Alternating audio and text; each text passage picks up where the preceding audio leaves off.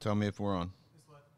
Bismillah ar-Rahman ar-Rahim. Alhamdulillah. Wassalatu wassalamu ala Rasulillah wa ala alihi wa sahbihi wa man wala. Welcome everybody to the Safina Society Nothing But Facts live stream on semi-cloudy, I would say, slightly overcast day of Wednesday, the last Wednesday of the month of Safar.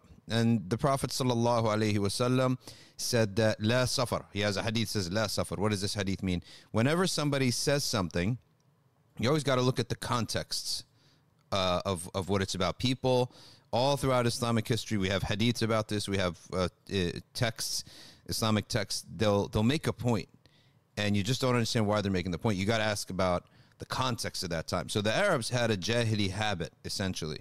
They had a bad habit, and that bad habit was that, not a bad habit, but a superstitious belief or an unfounded belief or a negative belief, in which Safar was the month in which bad things happen and tribulation comes down in the month of Safar. Okay? All right. The Prophet ﷺ said, La Safar. And as a result of that, many of the ulama used to call it dhafar. They started to call it dhafar, success. Okay? And there is a statement from ulama, some ulama said, that based upon mukashafat, and remember, when we talk about mukashafat, we are allowed to transmit them if they're coming from righteous scholars. You do not have to believe them, but you can't, and even if you do believe them, they're not at the level of Quran and Hadith. So just to understand the position of Ahl Sunnah regarding karamat. Narrations for us are not all the same. Narrations for us have levels of certainty. Some narrations, we could just narrate them. You could believe it if you want. You don't have to believe it if you want. But it doesn't affect anything else, right? It doesn't affect it. There's no rulings based upon it. Okay? And I'm going to talk more about that in a second because there's a long back and forth with a brother on the Khidr and Khawarij video. All right, so what did the ulama say? They said on the last Wednesday of Safar, Bala is decided for the rest of the year. Just like they say that in the Nisf of Sha'ban, that the Aqdar are decided for the rest of the year. So in the last Wednesday of Safar, it is said that the Bala descends down and is ready for distribution over the year. Bala means essentially bad things happening. Allahu alam, if that's the truth or not. But what do the ulama do? They said, well, we're going to spend that day in dua and dhikr of protection. Well, are we losing anything? No. So they have dhikr gatherings for that, dua and protection. What else do?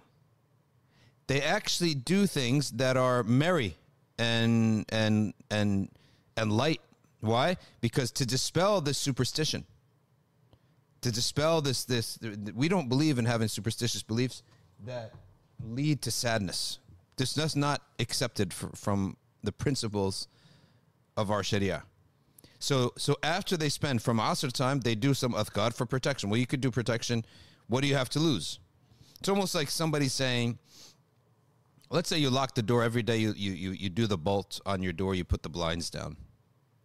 Someone says to you, hey, I don't know what's going on, but some people say that there's some burglars walking around. All right, well, I don't know if they are or not. I'll put the chain up today.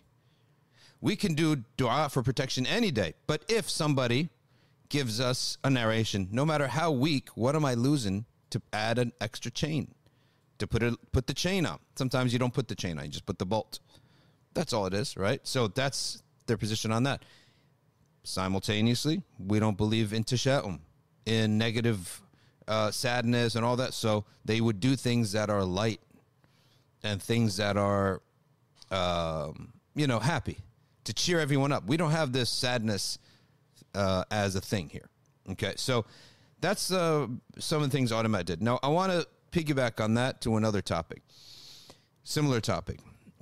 Recently, we had a clip out, and we said in the live stream about the Khidr, alayhi salam radiallahu ta'ala anhu. And that some people said, based upon mukashafat as well, that they see that Khidr lives on akhir zaman. We can accept that if you want, if you trust the people who say that. Some hold that Imam al-Nawawi himself used to meet Khidr every other year at Masjid al-Aqsa and in the last 10 days of Ramadan. Allahu alam. But it's things that it's mutadawal amongst the righteous and pious ulama. It's everywhere in the books. Can't say it's just nothing. Are they all lying? They came on this subject and started lying. It's not plausible. So we can accept that. Not, is it aqidah? No. It's rationally possible. But the nature of the transmission is that it's going to be put on speculative grounds.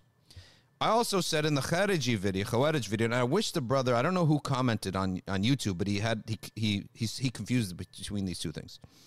I also said in the video that there is a hadith of the Prophet sallallahu alaihi wasallam that the sun prostrates. We have to make ta'wil of that if from the zahir. Yes, the sun has its own form of prostration, but it's not like ours, where the top goes to the bottom, because a sphere won't have that, right? So we are accepting the hadith. Okay? But we have to make ta'wil. When you make ta'wil, you're not decreasing in belief in it. So epistemologically, a sound narration from a prophet is always going to be higher epistemologically in our certainty, in our belief, than a mukashafa from a scholar. You understand? That's an important point. Even when, and ta'wil is something totally different. Ta'wil is done regardless of the level of strength of the narration. Quran itself, the highest level of transmission, the highest epistemic level. Okay? You must believe in it.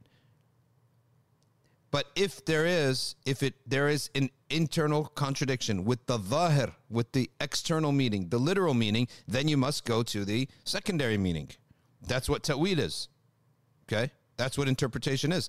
Interpretation does not mean a downgrade of our belief in it. That's the mistake they're constantly making. And I hope Uthman can cut this clip. The mistake that some people constantly make is they imagine just because you're interpreting something means you're not accepting it. And yet you go and accept the mukashafat of awliya as they are. Yes, we can take it as it is, but it's much lower on the level of certainty. And that's a big difference, that interpretation is one thing. Okay. Accepting something on its zahir is one thing.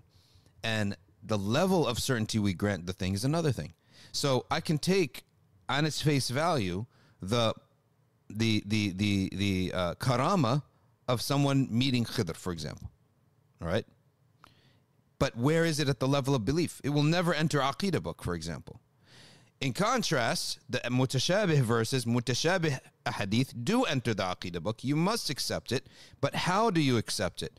You must accept it and understand it in a way that does not contradict other verses of the book.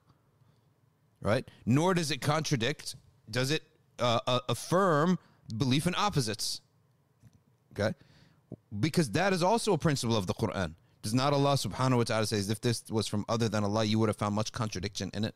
So if Allah subhanahu wa ta'ala tells you He's the creator of all things, and then an ayah comes that makes it seem that He is dwelling within the creation, okay, then the external, the apparent understanding of that is not the correct understanding. So we are believing in the ayah, but we're understanding it properly. So there's a big difference there between ta'wil and between i'tiqad. And a matter, again, I repeat it again, a matter may not require ta'wil, but its level of i'tiqad is down because it's just a karama, a claim from a righteous scholar. In contrast, something may be required to believe it as a Muslim, and you have to accept it as a Muslim, and it requires either tafweed or ta'wil. Tafweed says, well, it's definitely not the outward meaning, but we're going to not interpret it. Ta'wil is, it's not the outward meaning, and we can give it an interpretation. And according to Sheikh Yusuf bin Sadiq, even the Hanabila, they accept ta'wil, but of the general meaning of the verse, not the word. They don't make ta'wil of a word. They don't say this word here means this. They say the general meaning of the verses. Why is this important? It is so, I can't stress for you, in life, in all matters, it's extremely important to understand epistemic levels of statements. Okay? And it's extremely important to understand the requirement, necessity, and of internal consistency and cohesion of all statements. When I have a single document, that's any document, okay, any document, within that document, there will be statements that are statements that may seem to contradict other statements within the document. That is impossible. Okay. In a legal document, for example, when they check, it's got to be internally consistent. Can't, on one hand, say this is an at-will agreement, and second, it's a guaranteed contract. No. Like, it got to be internally consistent. And different claims, different statements have different weights. All right? They have different weight. A neighbor says, hey, check it out. I don't know. Some people saying that there is a robber walking around. That's one level. The North Brunswick police sends out a text message alerting everyone to a thief. Are they the same? No way. One, that's their profession. They went through many people before they sent that text out. The other person, it's hearsay, right? I can act upon hearsay. I'm not going to make a massive change of behavior on hearsay. But what's wrong with just putting up the chain, right? What's wrong with putting up the chain? Hey, Abid, if there is a term that I use, tell me what it is that you don't understand. Okay. Did I what? Huh? Tafweed. Oh, ta'wil. I meant interpretation. It's to go for the secondary meaning of a word. Okay? The secondary meaning of a word rather than the primary. And the rules of ta'wil in Islam, this is very important to parameters too. Because a lot of fluffy groups, when they just don't want to do something, they say, oh, it's interpretation. No, it's up for interpretation. No, interpretation has rules. We have to have parameters. Otherwise, we have chaos. The parameters are you can go down, you can understand a word as having a meaning if the Arabs ever used it at that time with that meaning. Okay? If the Arabs never used it at that meaning, with that meaning ever, then it's not fair game. Okay? So that's extremely important to understand, that even interpretation for us has limits, has parameters. Okay? And who can do it also has parameters and limits. Okay? So you all understand this important point. I'm actually going to take questions from anybody right now on this important point, because it's that important, and don't confuse this. Do not confuse this with the concept of hashing out old debates and fighting about things that were debates centuries ago. No, this is the methodology of understanding. All right. Abid Niaz is asking, what is ta'wil and tafweed? Tafweed is when there seems to be an internal contradiction between two texts. All I can say is that the text that is posing the contradiction, all right, is not what the outward literal meaning would be. I definitely know it's not that, but I can't say what it is. I can't affirm what it is. I can deny what it's not. That's tafweed. Ta'wil is to go one step further. I'm denying what it's not, and I'm affirming to you what it is. For example, this happens all the time, right? Happens all the time. Two people are talking, and it seems to me that someone is offending me, right? He said something that to me, right, would seem offensive. So I complain, to somebody else. That other person says, listen, I don't know what he meant, but I guarantee you he didn't try to offend you, right? Because I know him. I know his other things he said about you. That's example. Like, I definitely know it's not this, but I can't tell you what it means. But I know for sure it's not this. Why do we know that for sure? Because other times he spoke about you, he said good things. So I definitely know he doesn't dislike you. Likewise in the Quran, we definitely know about Allah certain things that are not true about Allah, that are inconceivable for Allah. It contradicts what he says about himself. Okay? So that's tafweed. Ta'wid is to go one step further and say, no, I know exactly what it means. It means this, that, or the other. This live stream is a kalami live stream, has always been. We harp and we focus on everybody understanding the fundamentals of interpretation and understanding these issues that could cause doubts in people's minds. They're diseases in people's minds. And I'm telling you, people go on living with these diseases for a long time. And sometimes their iman survives just because they didn't look into it, right? But at the moment they start thinking about it, it could shake things up. This happens all the time in life, like where you got situations where there are really bad things happening in a relationship, but you're a happy-go-lucky attitude and you just don't think about it. But somebody who would think about it, they may have a divorce, right? The way those timestamps, that may read as 15 seconds, by the way. So you need, yeah, probably. Ask. All right, so that's item number 1. What is item number 2 today? Okay. Item number 2 today is it's time again to send some youth off to Umrah. All right. Prince Matthew is asking, how's the goat? The goat is no longer in existence, my friend. You must have missed that episode where the goat is gone, no longer in existence.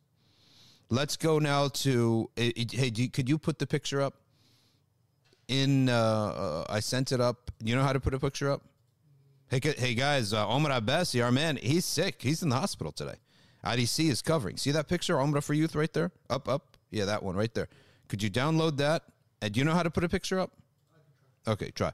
But Umrah for Youth, all right? We are back up and running for Umrah for Youth. How are we?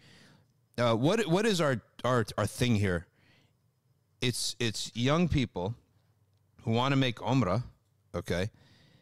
We want to send youth to Umrah, okay? And what we do is we gather money every year, and we send some young people to Umrah. Last year we sent 3.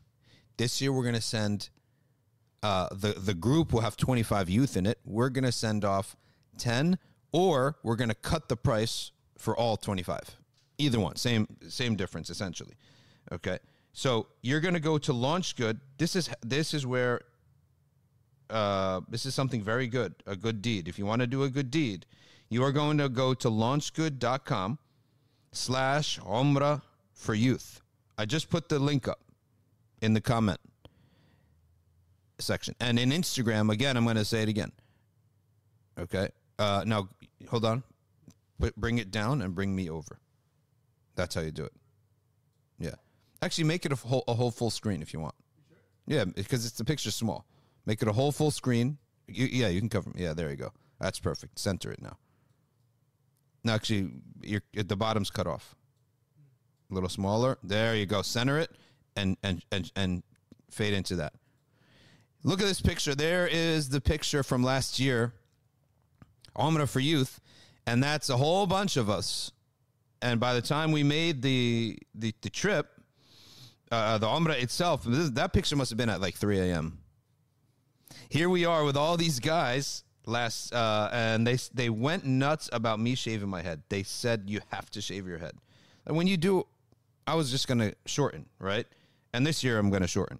But I said, fine, I'll shave my head. They went nuts. They were so happy. And there it is. That's the before and the after right there. You can see the before and after. And that is upstairs in that mall that has the KFC in it, right? We all shaved our heads. It took about 30 minutes for everyone to get their head shaved. And then, you know what we did? We put tables together. And you know what that means? Got the food out. It must have been like 3 a.m. and we had all sorts of food out at the table. And these shabab never had anything like this. I think 20 of them were from high school, right? And then we always have a sprinkling of college because you see Alian, you see Yusuf Chuck, you see Harun, you see Habib there, okay? And the rest are high schoolers.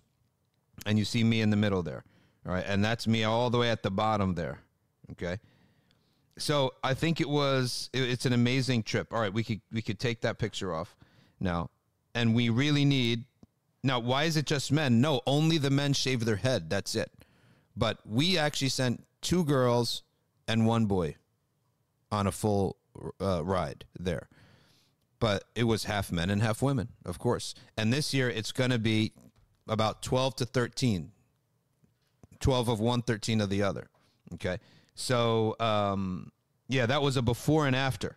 So that was us before we shaved our head and after we shaved our head. So, Turquoise, you just turned in. We want to send in 10 youth this year or cut the price for a whole bunch of youth. But we need 25K to do this. And this time around, 10% of everything that we're getting, okay, is going to go to an endowment. And eventually we're going to have, like, let's say an apartment. All the rent goes to send youth to Umrah. And then donations will go to the apartment. Doesn't that make more sense? But to get the thing up and running, we need to use it directly. So it really would be a good deed to put in $10, $15, $20, $50, $100, all right, whatever it is, $1,000, we need to hit that 25K. Okay, inshallah ta'ala. We're going to hit 25K to send all these youth up over to Umrah. All right, so what do we look for?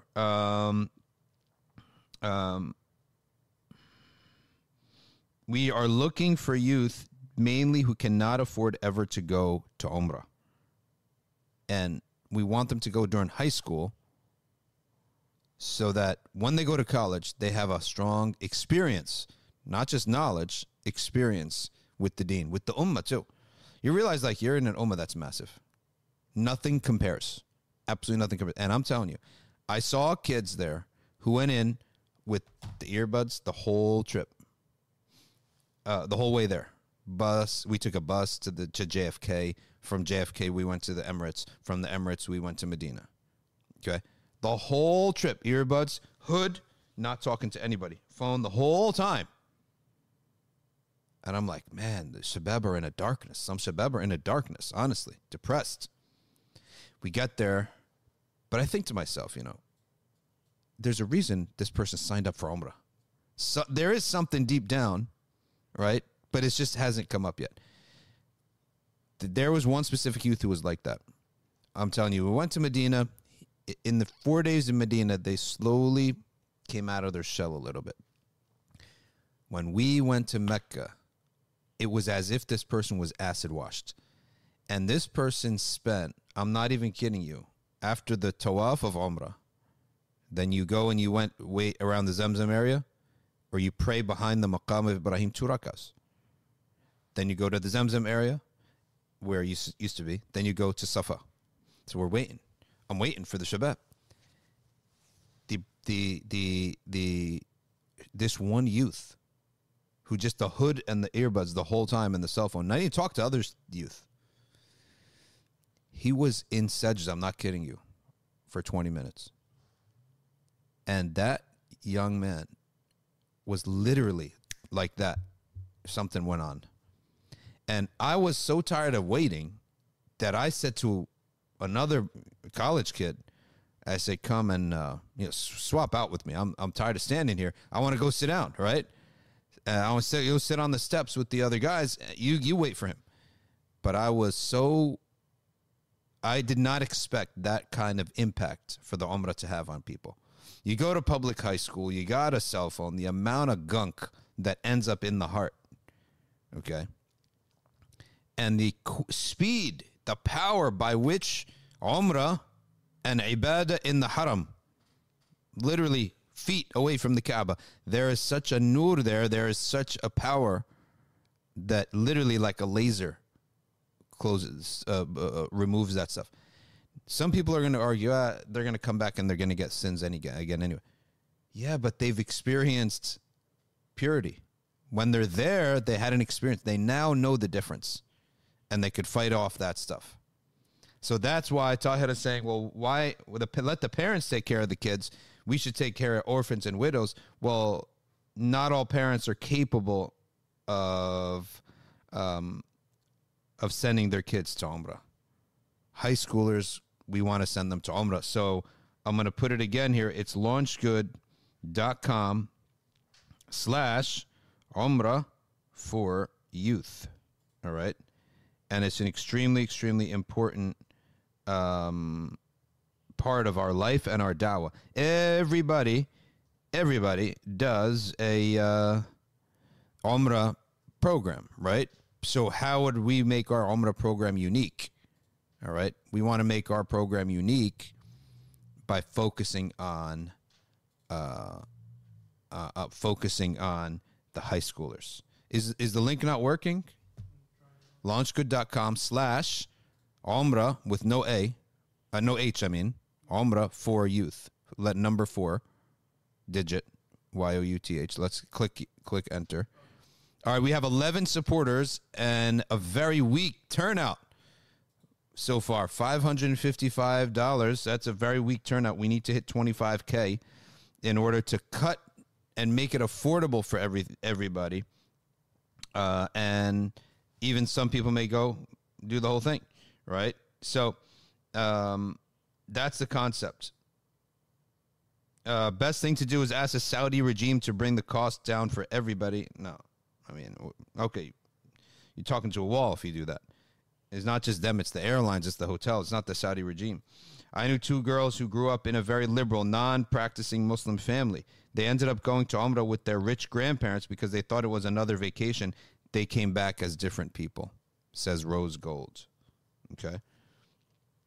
And this is extremely important. I'm telling you, I don't see anything that impacts youth more than this, more than going to Umrah.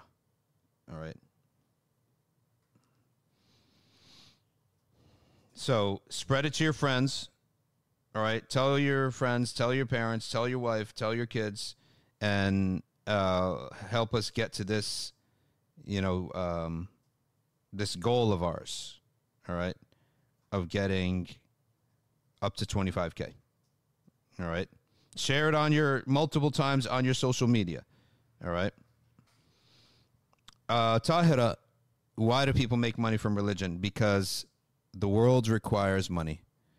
All right. The world requires money. No airline is going to fly you over for free. All right. No hotel is going to feed you for free and give you a roof for free. Right. That's how simple it is. A masjid. Why does a masjid need for money? Who's paying for the lights? Who's paying for the water? What religion should be free? Fard ayn. The fard ayn. If something is a fard ayn, you have to give it for free. So, hey, it's fard ayn for me to learn how to pray. I can't charge you how to learn how to pray. Okay? All right, sit with me and read the whole Quran. Listen to me and help me read the whole Quran. Do I have to do that? Do you have to? No, it's not fard ayn. I can charge you for that. That's in our fiqh, right? Lead the people in Taraweeh.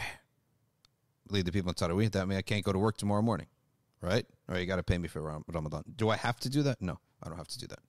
I don't have to lead anyone, all right, to do in Taraweeh. So if it's not fard ayn, then you can charge for it, okay? These prices, why are they the way they are? They're the way they are because there's that these Saudis, if they cared, they could send every Muslim youth for a Umrah. They could cover that for the salary that they give one soccer player that they hire. They're bringing one soccer player, okay? And they're paying them millions upon millions, hundreds and maybe billions. What they could have done with that, but they don't care. They just don't care. That's where they are. They just, and I don't want to get banned from Umrah. So may Allah guide us and them. Okay, it would seem to us that they do not care. Okay, Fard ayn knowledge is essentially something that.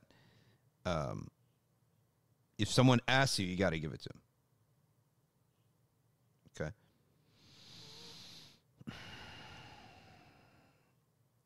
Next on our agenda, we're going to keep going back to Launch Good. We want to try to hit our goal sooner than later. Let's go now to the Moroccan government. Okay. And sorry, the Moroccan earthquake. All right, what a sad tragedy, the Moroccan earthquake. Let's get a picture of the Moroccan earthquake up whenever you get a chance. Aid, relief, or whatever. Public criticism has mounted over the pace and efficiency of Morocco's earthquake response. When was the last time Morocco had an earthquake, and do they have a team on standby? Do they really have a plan for this? Because, you know, you'd need a plan to really be quick. And when something is very rare, all right, then chances are, when you're not very wealthy government, you're not going to be, having a plan that's a team that's ready to go. Unlike California, which is on the Pacific Ring of Fire, California, Indonesia, these places, they know the earthquakes are coming. Turkey, when I was there last time, they did a drill. There was a drill. The entire city had in different speakers all over the place, had, it was like a siren. And then a voice speaking in Turkish, do this, do that. Then the voice goes to different languages. It goes to English, right? So public criticism, is there ever an earthquake, a disaster response where anyone's happy with the response? Never. Okay. They say authorities, they defend themselves. We addressed the disaster and we're dedicated our efforts right away. The powerful quake struck the high Atlas Mountains just outside the major city of Marrakesh on Friday. Killed more than 2,800 people. Remember, the Turkey earthquake was 10 times the size of the Moroccan earthquake. 30,000 people died. This is around 2,800, 3,000 people. Because, these figures are always going up.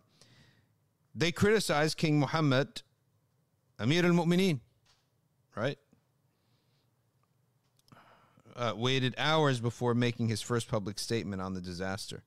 And he has made few since. He seems to be as a shy king. His dad was out there. His dad was no mess around. Okay, but this is Muhammad al-Khamis, right? Am I right about that? No, what he said. No, Muhammad al-Sadis. Muhammad al-Khamis. His dad was all over the place. I would say he was a strong king. I can never say good or bad, right?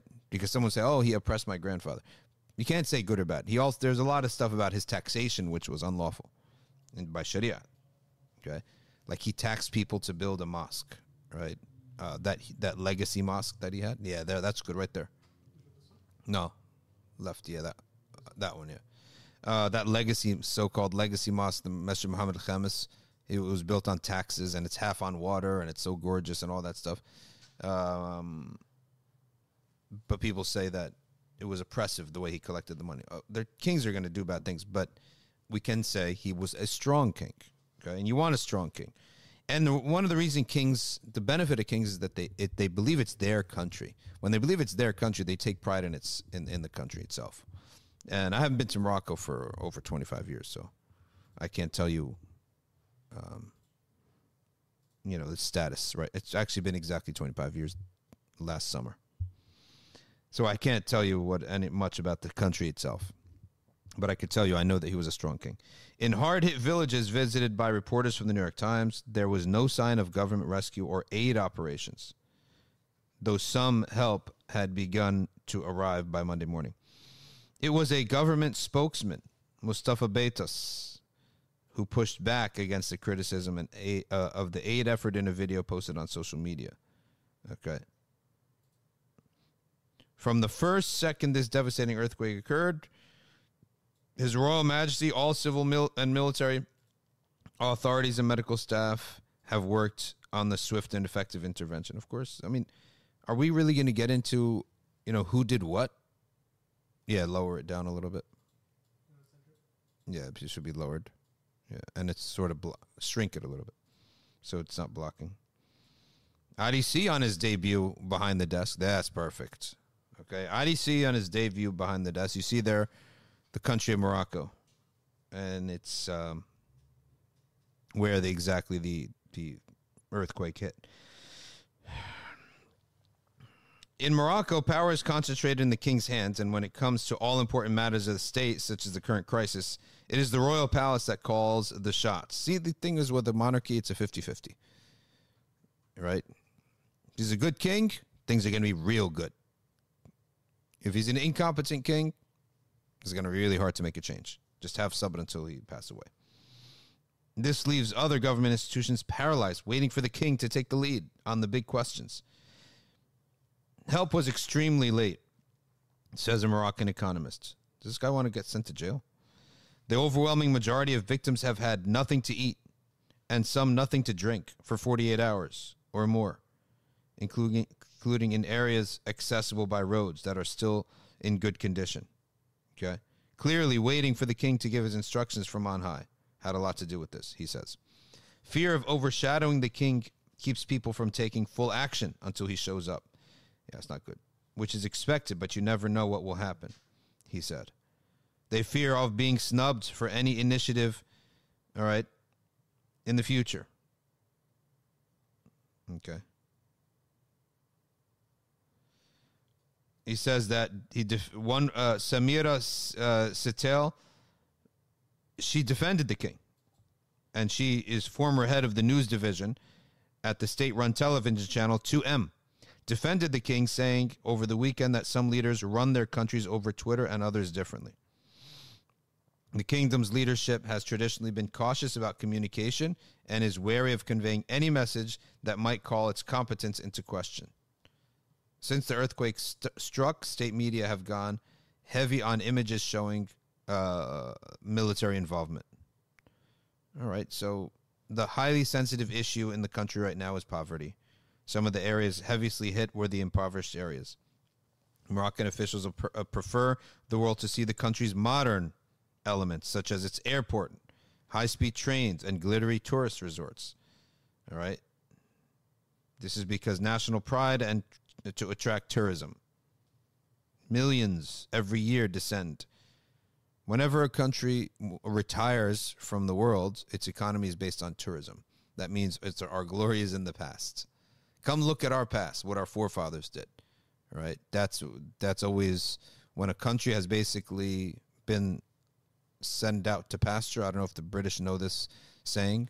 When you send an animal out to pasture, that means khalas, it's done serving, it's done producing children, it's done producing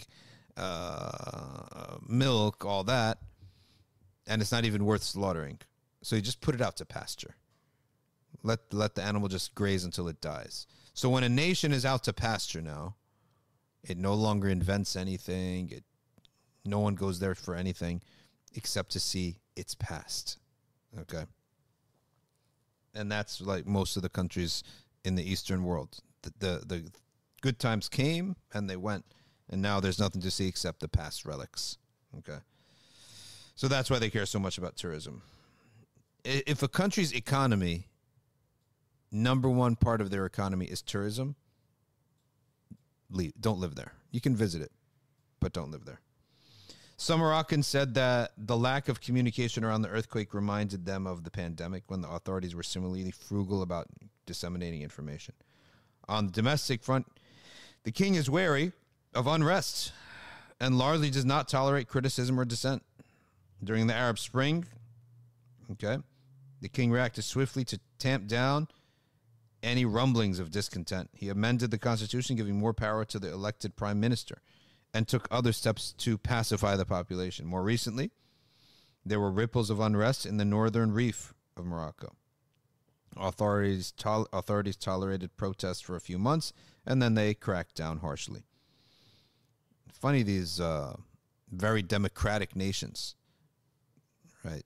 Not all, reactions from the people should be just accepted.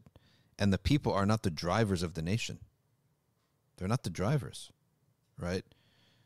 They're the ones being served, yes. But ultimately, by the Sharia, neither is the king nor the people, or the ruler nor the people, serving one another. Both are serving Allah Ta'ala as in the capacity that He commanded them to, right? In any event, that's basically This Mr. Abdul Mu'min, the economist, he said the arrogance with which Morocco has disdained offers of aid from 100 countries, aiding that a positive and rapid response would have saved lives. He's really upset, this guy. Do you want to go back to Morocco? Or are they going to? All right, let's read another. Earthquake puts Morocco's elusive king in the spotlight. He's elusive. He doesn't like to be in the public. The other one, King Mohammed al-Khamis, I always see him in the in media and everything. He would go to the durus, the classes giving in Ramadan, and he would actually give classes himself. Right? He would give those speeches. He would attend. He was everywhere. All right.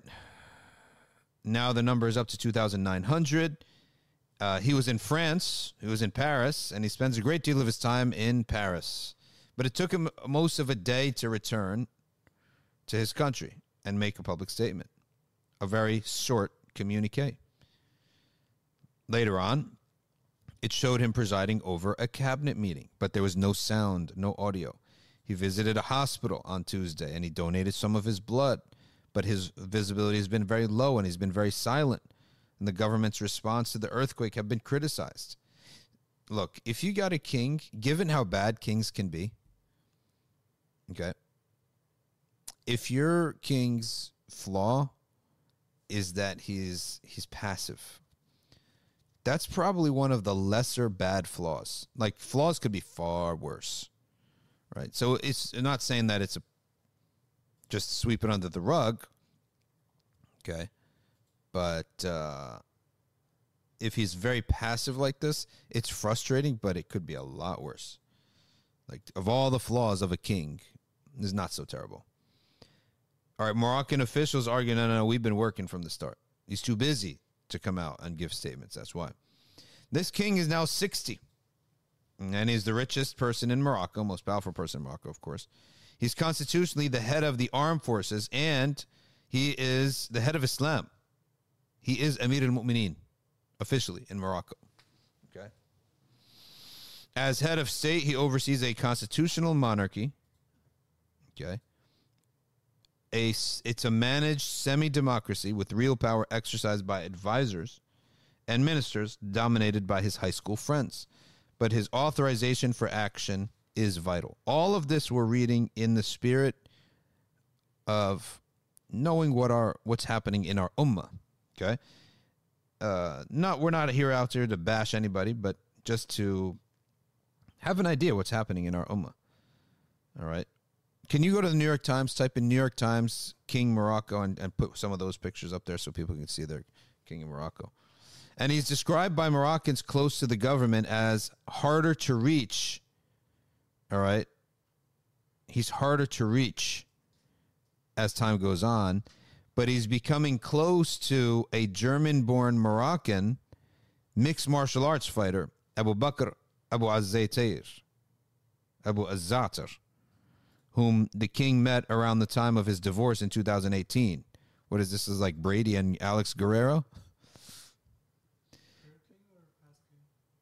Yeah, we could put that one up. Abu Zatar is seen by some as driving a wedge between the king and his advisors.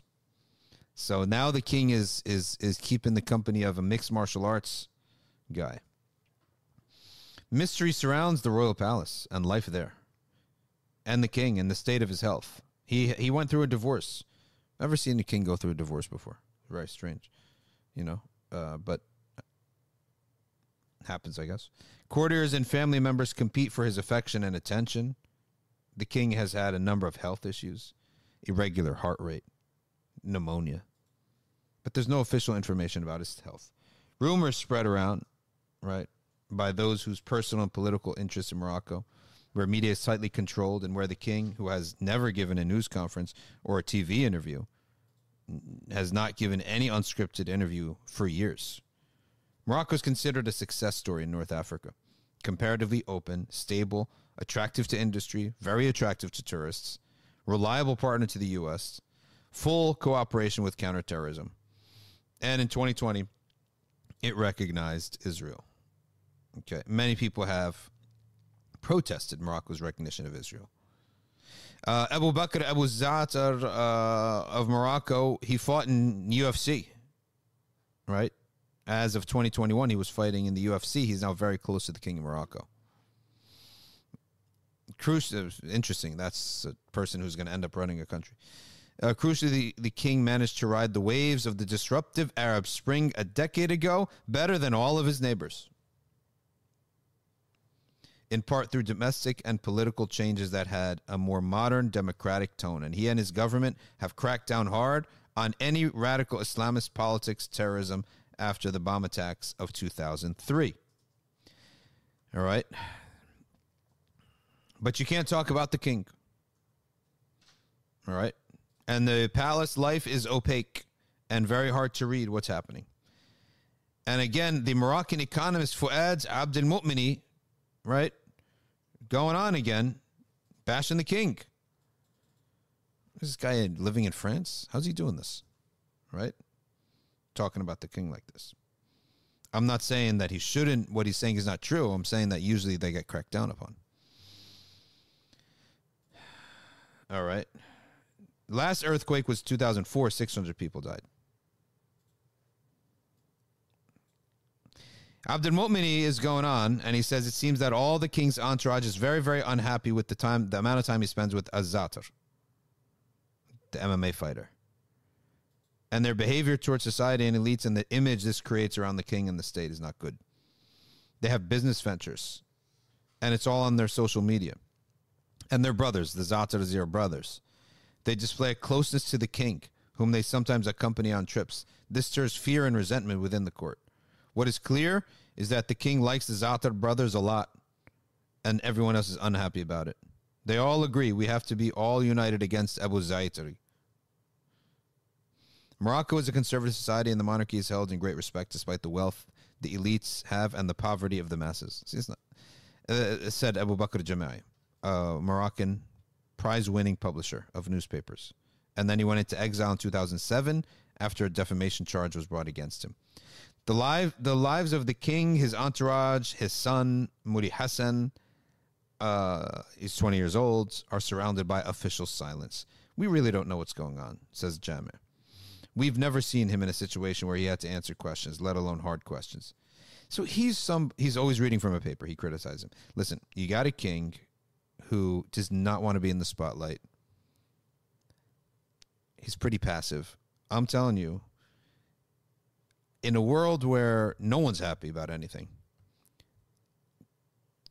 this is the least of bad. If you want to call this bad, we're not going to say it's good. You want a good king, a strong king, an active king, right? But if you're going to say, and we're going to agree, it's not good what they're saying, it's the least of not good, right?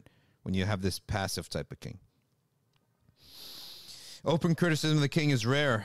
Penalties are severe. Political opposition has been weakened or marginalized.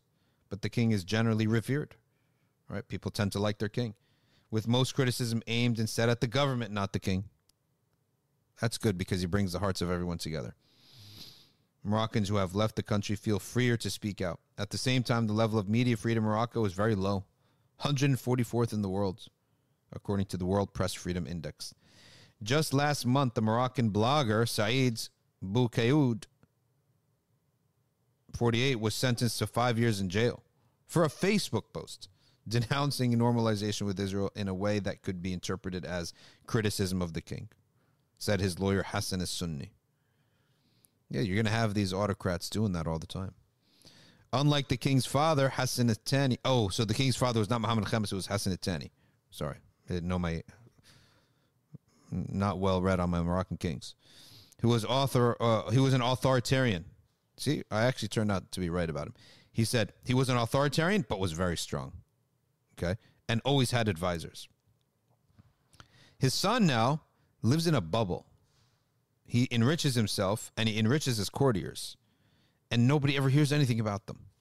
So that's not good, nice, but okay. The king, unlike his father, engaged deeply in private enterprise. And whenever there's a company that goes well, he gets involved with that company. He controls the banks. insurances, energy, telecom companies. He's into business, where his father was not really like that. By 2006, Mr. Abdel Mu'mini said, companies controlled by the monarchy represent some 70% of the capitalization of the Moroccan stock exchange. That is absurd. That's absurd. That's absurd. Okay. What troubles Mr. Jama'i the most is what he considers the underdevelopment of our institutions and the misallocations of the country's resources to the deficit of the poor. Don't be fooled by the modernity of the airport and the roads. The earthquake shows the poverty of many people. Social welfare and healthcare are in tatters. Muhammad VI, Muhammad VI, inherited the throne in 1999. In a rare interview a year later for a Time magazine cover, he described himself as a reformer who wanted to tackle poverty, misery, illiteracy. But whatever I do will never be good enough for Morocco. Ruling with many men he chose from his high school class, the king has made serious and important changes in religiously conservative Morocco. So listen, the part of the program today, for just tuning in, is affairs of the Ummah. So you could have a general education on what's happening out there in our Ummah. Okay. He released a number of political prisoners, and after great domestic controversy, he changed family law, raising the age of marriage from to 18 after it was 15. Though local judges, sometimes accused of corruption, are allowed to make exceptions. The law advanced gender equality, giving women the right to ask for a divorce. Well, they always have a right to ask for a divorce. And first wives, the right to refuse should their husband want to marry a second wife. Well, that's in Maliki fiqh. It's not that they have a right to refuse. They could put it in the contract that if you marry a second wife, then this marriage is automatically dissolved. And if the man agrees to it, then it's part of the marriage now. She can't forbid him from marrying a second wife. You can't make haram what Allah has made halal. But you can not be part of it. So you can do it. I can't stop you from doing it. But the moment you do it, this marriage is ended. You effectively divorced me by doing that. If he agrees to it, it's part of the contract. It also made divorce a legal procedure, eliminating the tradition of a husband divorcing a wife simply by handing her a letter. Okay. That's probably, debatable if that's valid by Sharia or not. Polygamy remains legal if the first wife agrees. Homosexuality and sex outside of marriage are illegal. The king also managed the popular anger of the Arab Spring, which overturned governments in Tunisia and Egypt by modifying the constitution, allowing for an Islamic party to govern after winning elections. But there have been protests, 2011, 2016, 2017, and the government cracked down on them. Okay, and they cracked down hard on the media. And the urban and youth unemployment is very high. Okay.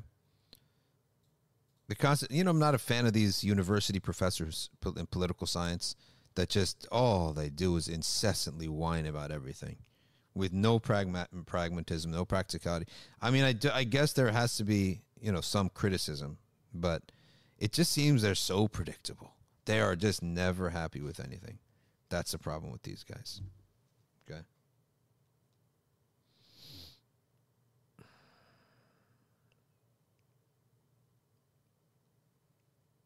All right. The Constitution modified in 2011 after the Arab Spring revolts gave more power to Parliament, blah, blah, blah. It's full of loopholes. See? Never happy.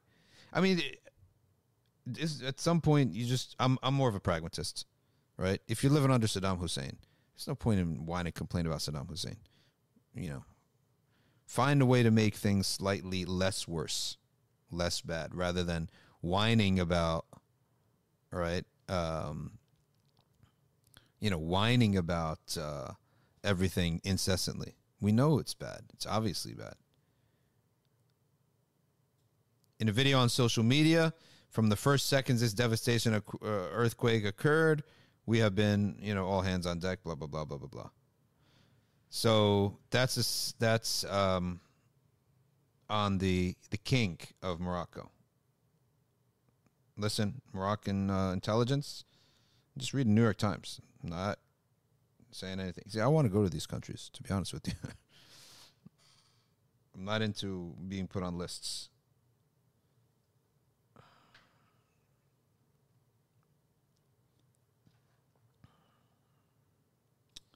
Next subject matter.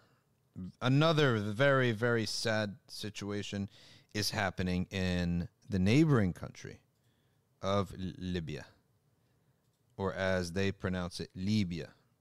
Okay, let's go now to the news of Libya and the floods, and now the number has surpassed the calamity in Morocco and has reached 6,000 deaths. What happened exactly in Libya? Okay, so many people don't know what happened in Libya.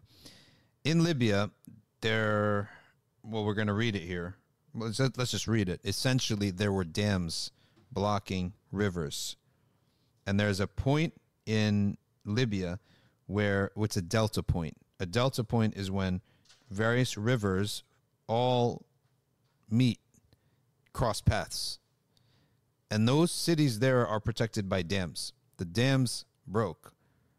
And the cities were just, the homes, everything was just spilt out into the Mediterranean Sea. So let's read it exactly so that you can be aware. Now you can go now and get Libya flooding images out there for us. Now, the initial floods in northeastern Libya after torrential rain this past weekend were bad enough, but the worst damage was not a result of the floods. It has instead come from the subsequent bursting of two dams, just like what happened in New Orleans with Hurricane Katrina. The hurricane. See if there's a map with the dams to show the dam damage. Like what exactly happened? Where were the dams? The dams burst along, like two dams burst.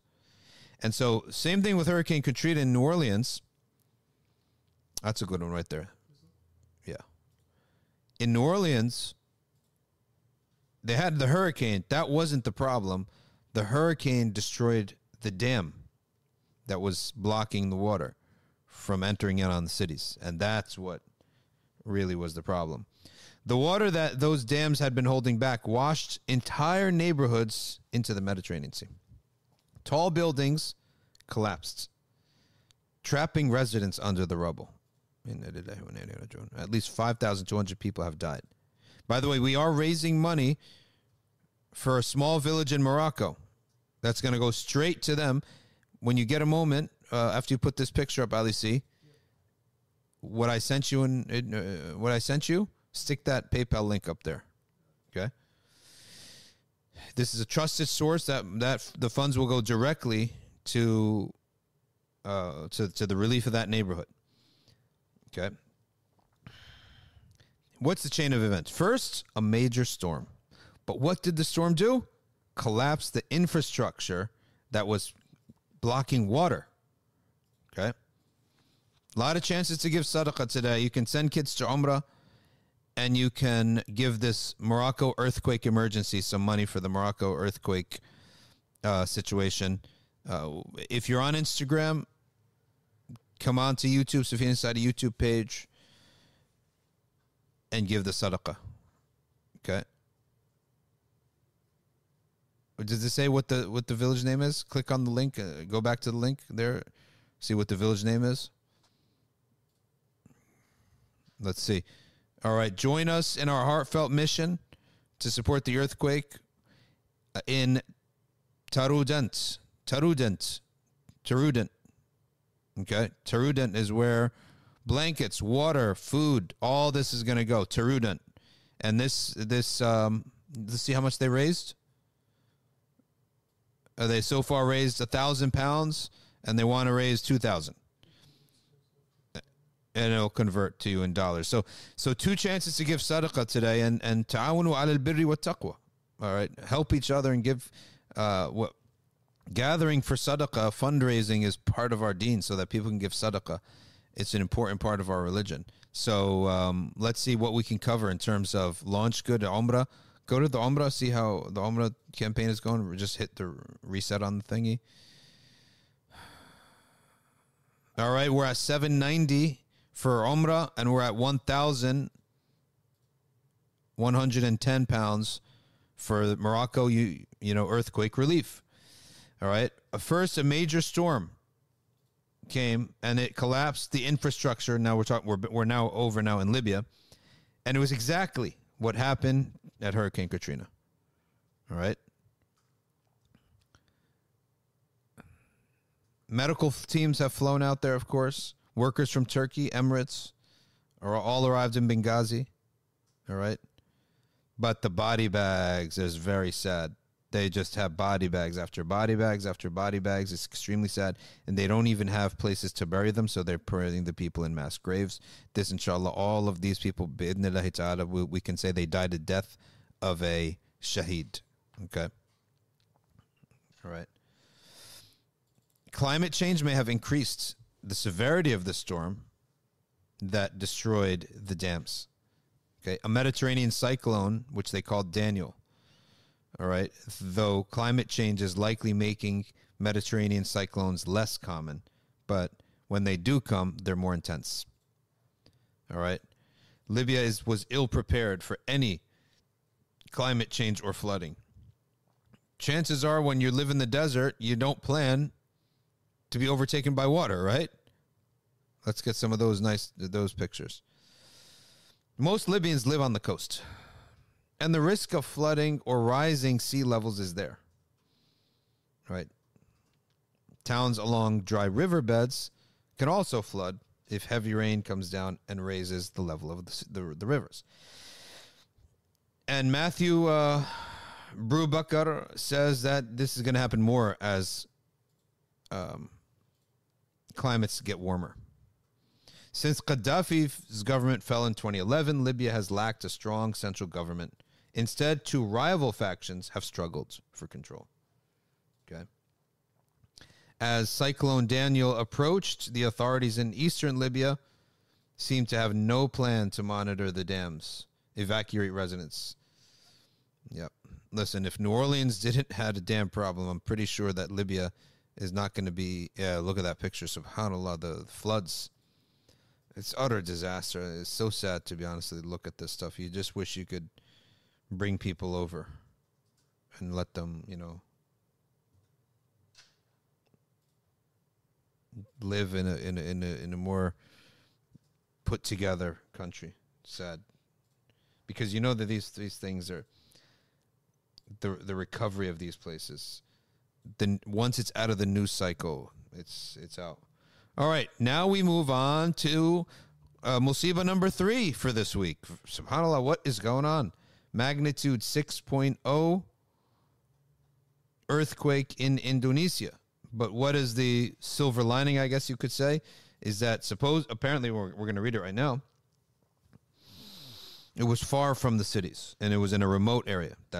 We'll see if that's correct. 6.2 earthquake struck the remote, it says here, remote North Maluku province on Monday, says the German Geosciences Center. There was no report of heavy damage or death. Okay. They said it was a 5.9, then a 6.2. The epicenter was 6.8 miles. Residents of the quake, a member of the staff at a hotel town, did not see any damage. So, luckily for them, while it straddles the Pacific Ring of Fire, in which 90 to 95% of all earthquakes happen in this ring, it's a huge area.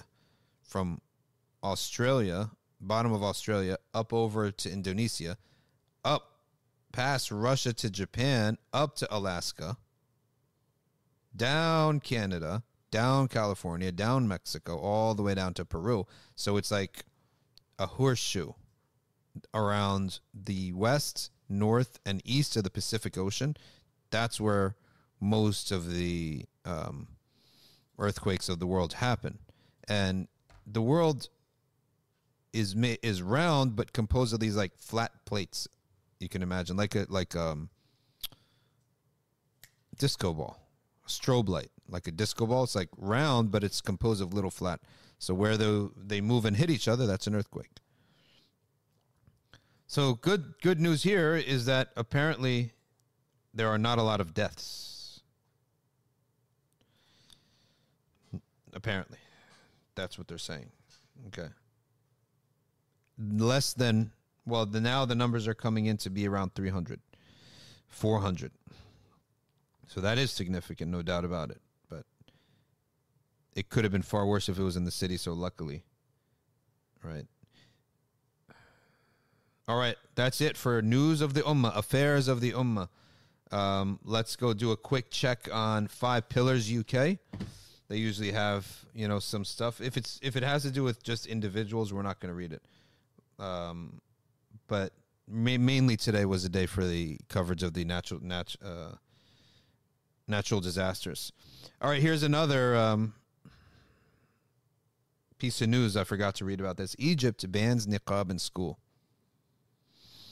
The Egyptian government has banned female students from wearing niqab in schools. The education minister, Rida Higazi, released a statement on Monday. I love how they released a statement 2 days before school, right? Like forcing you to not be able to think, like you're paralyzed, so you got to go to school tomorrow. Saying students have an optional right to choose if they will cover their hair at school, all right? Hijab is optional, but face is not optional. You cannot cover your face. Any form of hair covering that contravenes the condition of the face being visible is not acceptable. And hair covering should be the color chosen by the ministry and the local education directorate. So they're going to choose the color of the sister's hijab, like a uniform. The decision will be enforced from the academic year that starts September 30th and will continue until the year ends June 8th. So they go to school for about maybe 5-6 weeks shorter school year than here in America. I guess maybe that's due to the heat. According to the ministerial statement, a student should make a decision to cover her hair based on her own personal desire without any pressure or force from any person or any other entity other than the parents. The statement said parents should be informed of their daughter's choice and added that authorities will verify the guardian's knowledge of the student's choice over the issue. Hijab is widely worn by women in Egypt, but niqab is not so common. But it also is worn, but it's not so common. There have been fierce discussions in Egypt over wearing niqab in public spaces. Why is there a discussion? Is it in the Shari'i books or not? Then let people practice the Sharia if they want. If they're Shawafir, if they're Hanabila, even Malikiya and Ahnaf have it if there is fear of fitna. Okay? Not as awra, but as fear of fitna. Awra means the body that must be covered in public. And fitna means, like tribulation, like trouble, bad things happening as a result of, like if a woman is going to be around men who have no morals and no scruples and no adab or akhlaq, right, then covering her face is an option. That was essentially what's in the Maliki books. Not an option. It could even be a fard. And not going to those places can become forbidden if that's the case. Okay. In 2015, Cairo University introduced a niqab ban for its staff. All right. And there were appeals, but they were overturned. It's unclear what the public opinion is, but those who oppose niqab portray it as alien to Egyptian society. They're acting like the French here. They argue that it's Wahhabi. Go look at your grandmas. What are you talking about? All your great-grandmothers, most of them wore niqab in Egypt. But back in the day, it used to be the elites would cover their faces. Only the common folk would go with their faces uncovered. Servants and the poor and stuff. If you were a wealthy elite, nobody saw what you looked like. And you could see this in old movies where the princess comes out, the queen comes out, and you don't see her face, right? So culturally, things were different. Opponents to the niqab also argue that it creates a religious or social distance between those wearing it and others. Others invoke national security. Niqab hides identity. Okay. I think there's ways around that for a school because there are female staffers with whom the face can be revealed. So we can know that that's who so-and-so is. On the other hand, those in favor of the right to wear niqab say personal freedoms have special protection in the Constitution, giving the state. So many of these Egyptian secular types, they just despise the deen and anything that comes from it. So, but what is my personal position? If it's in the books of our religion with evidence and with a basis, we support it, right? And it is in the Shafi'i and Hanbali dominant opinion. Egypt's official Islamic religious institutions have attempted to sidestep the debate instead of deferring to state institutions. According to Sheikh Ahmed al-Tayyib, the Imam of Al-Azhar, the niqab is neither a religious obligation nor a sunnah. So he's given like a Maliki fatwa, I guess, or a Hanafi fatwa. I cannot tell her who wears the niqab that she's doing a lawful action for which she deserves to be rewarded. It falls within the circle of the permissible. Your madhab is not the only madhab in Islam. Let me put it that way. This doesn't seem to be a fair statement. But you know that these muftis are always, handcuffed. They can never really speak what they truly believe. And their philosophy is, let me just decrease the damage. By staying here, I can decrease the damage. So let me just pick my battles. That's the philosophy of those types of muftis who are there in these countries. Birmingham's Green Lane Masjid has been halted. $2.2 million mosque, Green Lane, massive Muslim area. Okay. But the news has uncovered that mosque imams expressing normative Islamic views, referencing the protocols of the elders of Zion. Oh, so these are some old school brothers. You guys know what the protocols of the elders of Zion is? It's an alleged booklet. Alleged. That is the master plan of how the Jews plan to take over the world. They said, we're going to infiltrate the field of psychology. We're going to infiltrate the economics. We're going to entertain the people. We're going to control the entertainment. We're going to control this, that we're going to support both sides until Europe destroys itself. All that. It's like an old school thing that people used to talk about this. And anytime that, anytime that something happens shady, that's very that is really shady, people say, oh, it's the Illuminati. Right. Well, for a period of time, it was the protocols of the elders of Zion. Right. And there are these like ancient publications in Russian. All right. Okay. And they say, of course, it's a fabricated text purporting to detail a Jewish plot for global domination. And it was popularized. It was first published in Imperial Russia in 1903, translated in multiple languages, disseminated internationally, and it played a key part in popularizing the belief in international Jewish conspiracy. Beginning in 1993, distillations of the work were assigned by some German teachers as if they were factual, and read by German school children throughout Nazi Germany. Although the text had been exposed as fraudulent by the British newspaper The Times. Let's trace the money. Who's paying... who's for the Times in 1921. Likewise, Frankfurter Zeitung in 1924. It remains widely available in numerous languages. It's all over the internet. You can read it. And continues to be presented by anti-Semitic groups as a genuine document. It has been described as probably the most influential work of anti-Semitism ever written. The Protocols of the Elders of Zion is a fabricated document purporting to be factual. Textual evidence shows that it could not have been produced prior to 1901. The document alludes to the assassination of William McKinley, for example, as though these events were plotted out in advance. The title of Sergei Nilus' widely distributed first edition contains the dates 1902 and 1903. It is likely that document was actually written at this time in Russia. Cesar de Michelis argues that it was manufactured in the months after a Russian Zionist Congress in September of 1902, and that it was originally a parody of Jewish idealism meant for internal circulation among anti-Semites until it was decided to clean it up and publish it as if it was real.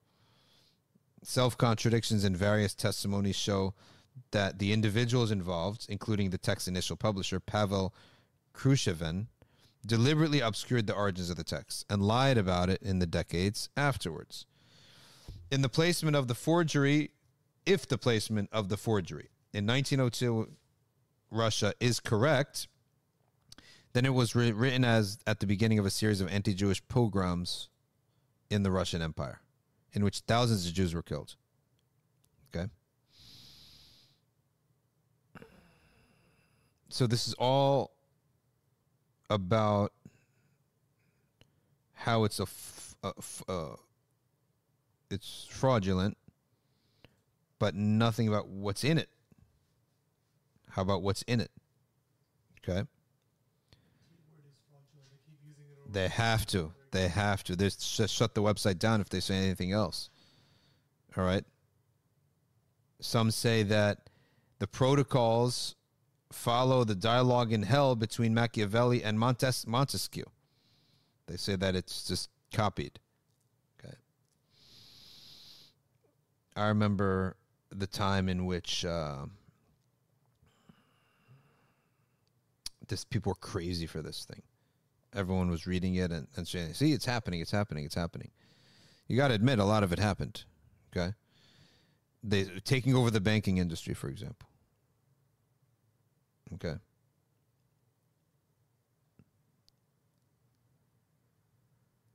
It shows that Jews are always trying to control the money, and they want to try to control the media. Okay. And all this stuff. So we're not going to go too far into it. If you're interested, you could read it again. But essentially, apparently, an imam in Green's Lane referred to the protocols of the Elders of Zion and believes in it, that it's from the Jews. He says also he espoused misogynistic and homophobic and anti-Semitic views. The mosque says that video clips about from the imam were taken out of context. Several videos filmed at the mosque and uploaded online includes a 2019 lecture by Abu Usama al-Dhahabi, in which he says, don't teach my kids homosexuality, don't teach my kids about lesbianism, and other than that. It's mainstream. The heck is so controversial? We shut down every mosque in America if that's the case. He went on to say, now, if Mike, John, and Bob, if they want to be homosexuals, as a Muslim, I'm living here, I'm going to follow the law. I'm not going to do anything to them. But also, while living here, my religion is Islam. I don't condone and don't support that lifestyle. That's what do you think it says in any Catholic church? Moderate Muslims say this stuff. The NNS reported that Green Lane Masjid Imam Mustafa Abu Rayyan said of a wife, she needs to also fulfill her husband's physical desires. What are these people saying? What's wrong with that? Are we going to say that that's not right either? She should be obedient and respectful to him. He also said divorce is put in the hands of men because men are meant to be less emotional. You would shut down every mosque in the world if this is what they're talking about here. And in a video dated 2022, Abu Usama al-Dhahabi refers to the protocols of the Elders of Zion. He referred to them. That details a global conspiracy by Jewish people to control the world. The protocols have been condemned as a fabrication. Abu Usama said, you know the Zionists, the protocols of the Zionists, the protocols. In one of those protocols, they said, let's keep people busy with sports and games. Let's keep people distracted. Okay, and that's why all those people make all that money. Chief Executive Officer of the NSS, Stephen Evans, said his organization had urged the government to ensure that taxpayers' money is reserved for youth projects. Oh, it's the government's being involved. That's why they're okay. I see. Yeah, if the government's paying, they have the right to pay and not pay, right? We don't have a right over the government money. So the government was going to give money to the Greens Lanes. That's pretty suspicious, by the way. Part of the Youth Investment Fund, okay? Yeah, you got a liberal, pro-Zionist, pro-Qomlut government. Why do you want their money in the first place? It's going to come with strings attached. The youth center was to provide 12 to 17-year-olds with modern facilities, like a gym, a kitchen, creative arts, digital tunnel, blah, blah, blah. All right? Programs on leadership, critical thinking. I don't want these people paying for our leadership programs. In a statement, SIB, which is the government agency for this, said the mosque works with a range of local and regional bodies that have been supportive of their project. Green Lane Masjid has already received a pre-construction grant of 60K. Okay. According to a spokesperson for SIB, but none of the main 2.2 mil have been approved. Okay. Yes, hello? Salam rahmatullah. Mm-hmm.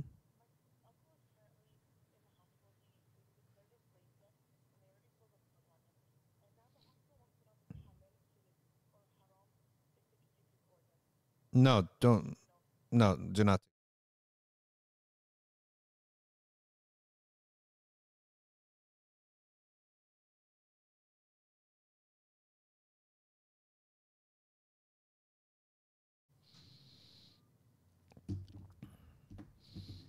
All right, so there you have it. The mosque rejects violent extremism, blah, blah, blah. Peter Buckley. This guy is obsessed with commenting on 5 pillars. Like, what is going on with this guy? Huh? Maybe. What's his business? What does he care? Okay. What is upset? What is upsetting people? The concept of people that a wife fulfills the desires of the husband, right? Like, what is it the or verbalization of it, or is it the reality of it? Is there any wife that does not want the husband to be happy, and is there vice versa, right? Like, why is that such a shock? It's just surprising that it's such a shock. Okay. And he says, no wonder women are leaving Islam. That's actually not the case. There's probably more people converting into Islam of women than of men. Go type in, you don't have to do it, Ali, but for women out there, go type in Muslim woman convert Islam in YouTube. It's a world, I'm telling you. A world of female converts talking to each other, making videos about how they became Muslim, videos, follower videos, next video down. It's just nonstop. Okay. YouTube. I'm not going to say rabbit hole because it's something good. Nonstop. So, yeah. So, maybe Peter Buckley, your wife, maybe you weren't afforded this great benefit and this blessing. Okay. Of a Muslim wife who cares how her husband feels. Maybe you weren't afforded that. So that's why he's so upset about it. You want us to be like maybe your situation where your wife ignores you, right? And doesn't care how you feel? Yeah. I don't think anyone would be taking any Western people's advice on how to live in terms of family. Yeah, maybe how to be on time to work. Yeah, probably that. But we'll take your advice on that. But that's going to be it. We're not taking your advice on anything related to life and family. Quick Q&A.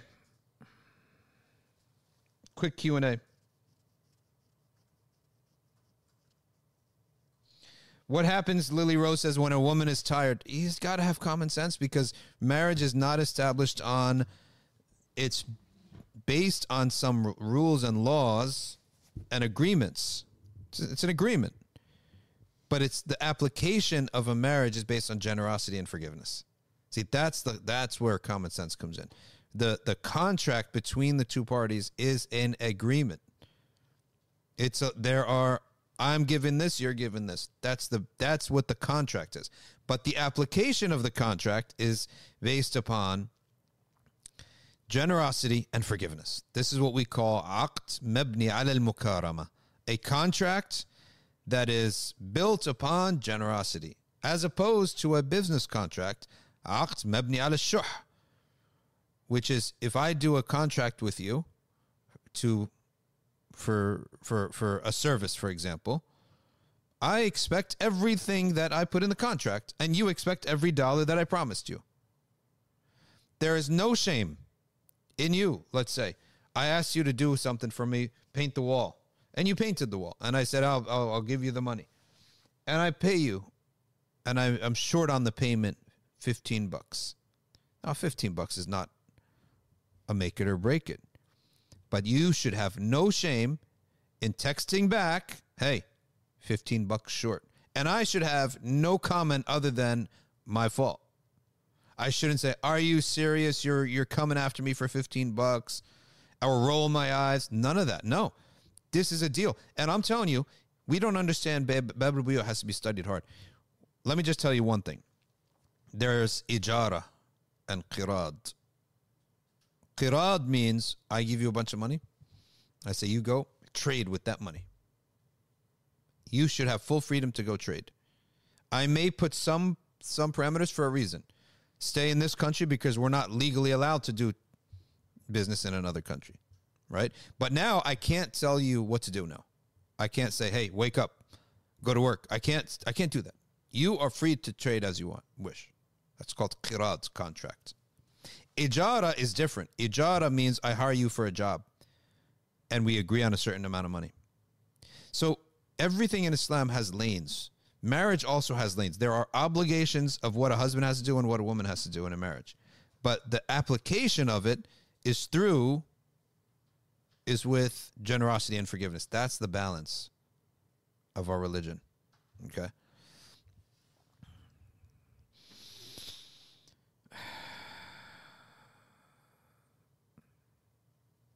Why do you think many people have problems with a wife obeying her husband?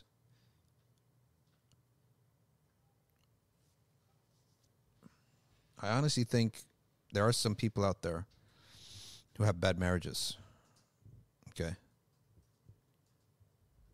And they may come up with, seems like if they can't have it, right? If their wife doesn't tolerate it, they don't want anyone else to tolerate it. Or it's become a aqidah in their, right, in their family that they don't do this. It's become like a belief. And if anyone mentions it, someone in the household is going to fly off the handle. So it becomes like a toxic emotional thing. But the assumption here is that a husband will be kind to his wife, right? That's the assumption. I'm going to take a 2-second break, then we come back for the dua.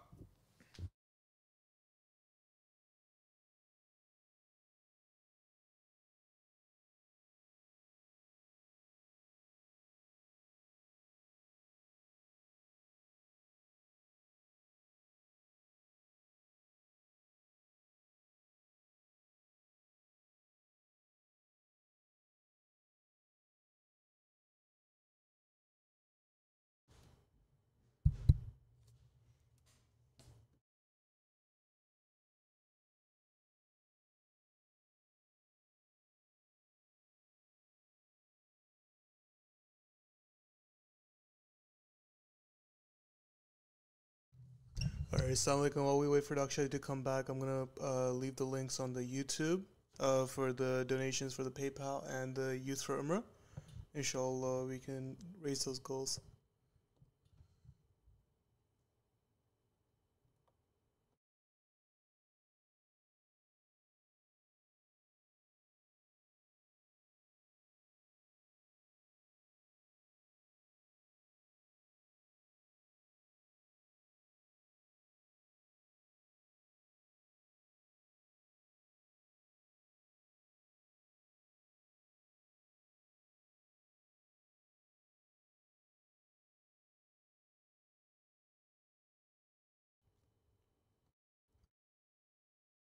That link right there is for the Youth for Ummah. Inshallah, we can get that up. Alhamdulillah.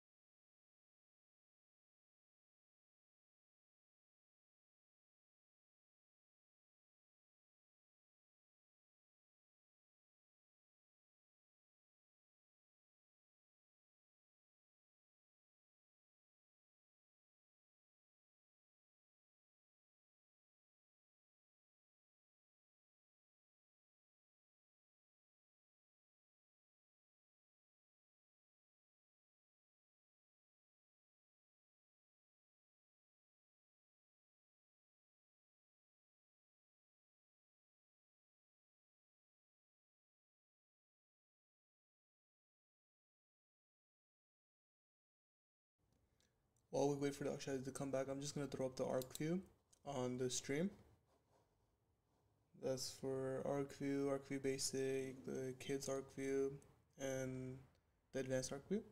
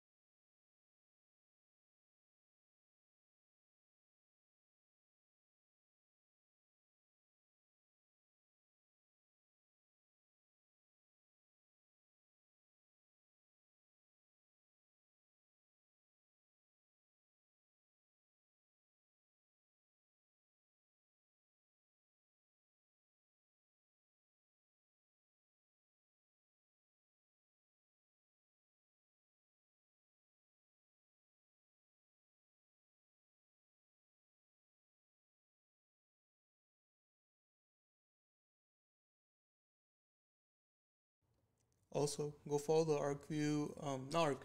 La Cocina 367 on Instagram. We're trying to get those numbers up, inshallah. We have a soup kitchen every Wednesday from 6 o'clock to 7 o'clock.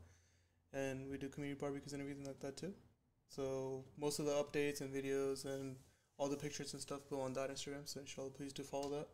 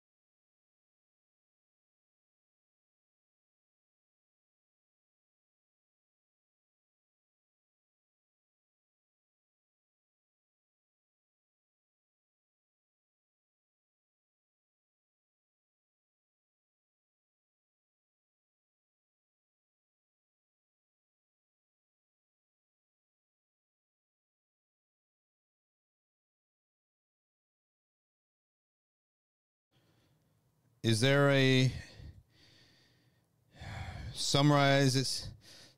book that summarizes how the message of Islam evolved from its first revelation? what he would be talking about, or such a book, would be how the Muslims answered new questions, new challenges. There's no evolution and alteration. There's no alteration of the core doctrines the Prophet brought. But there is new challenges. Result of these new challenges, different responses.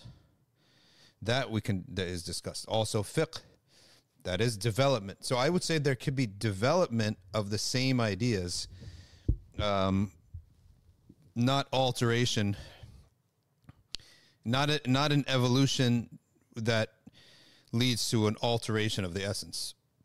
I have a question on Aqidah. When you leave religion, you lose all your good deeds you've done, but you take them back if you return. Maturidi says you lose them forever. So if someone believes Maturidi creed, does it mean he says goodbye to all your good deeds if he apostates? Allahu Alam, what is the truth to that? And inshallah, the person gets them back. Allah knows best. But Sophia says, how many hours would be needed to cover this fiqh of trade? Ooh. ArcView Plus could do Bab al-Buyu'a, and I would say when we put it on Bab al-Buyu'a on ArcView Plus, I would actually want it to be done for a year. For 1 year. There's a lot there, and I'd want it to go slowly. Ronnie Rosie says, what is Ronnie Rosie saying? Maybe she's talking to somebody else, but it's different things here.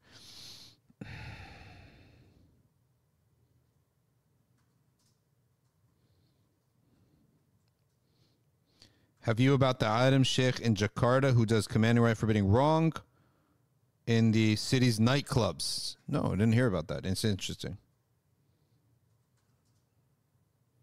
Talk about aliens in Mexico. All right, we can't help but look that up. It's so fantastically crazy. Almana for you, throw up to $1,000. All right. 25, 1 out of 20%, 25 there. Okay, we need to do this. We want to send a lot of kids to Umrah. Okay, let's go to aliens in El Mexique. Well, they got good taste in food, I guess. Sunny, colorful. Researcher shows bodies of purported non-human beings. This is CBS News. Alien corpse. Does not look like a human to me. Definitely does not look like a human to me. Everyone's covering this. 1,000-year-old fossils of alien corpse. This may be al-hinni wal-bin. Remember a couple times ago? A couple of weeks ago, we talked about al-hinni wal-bin. Non-human, upright creatures that purportedly lived on the earth a long time ago. And it's a mention in passing in Ibn Kathir. He said before the jinn came to the earth, there was al-hinni wal-bin.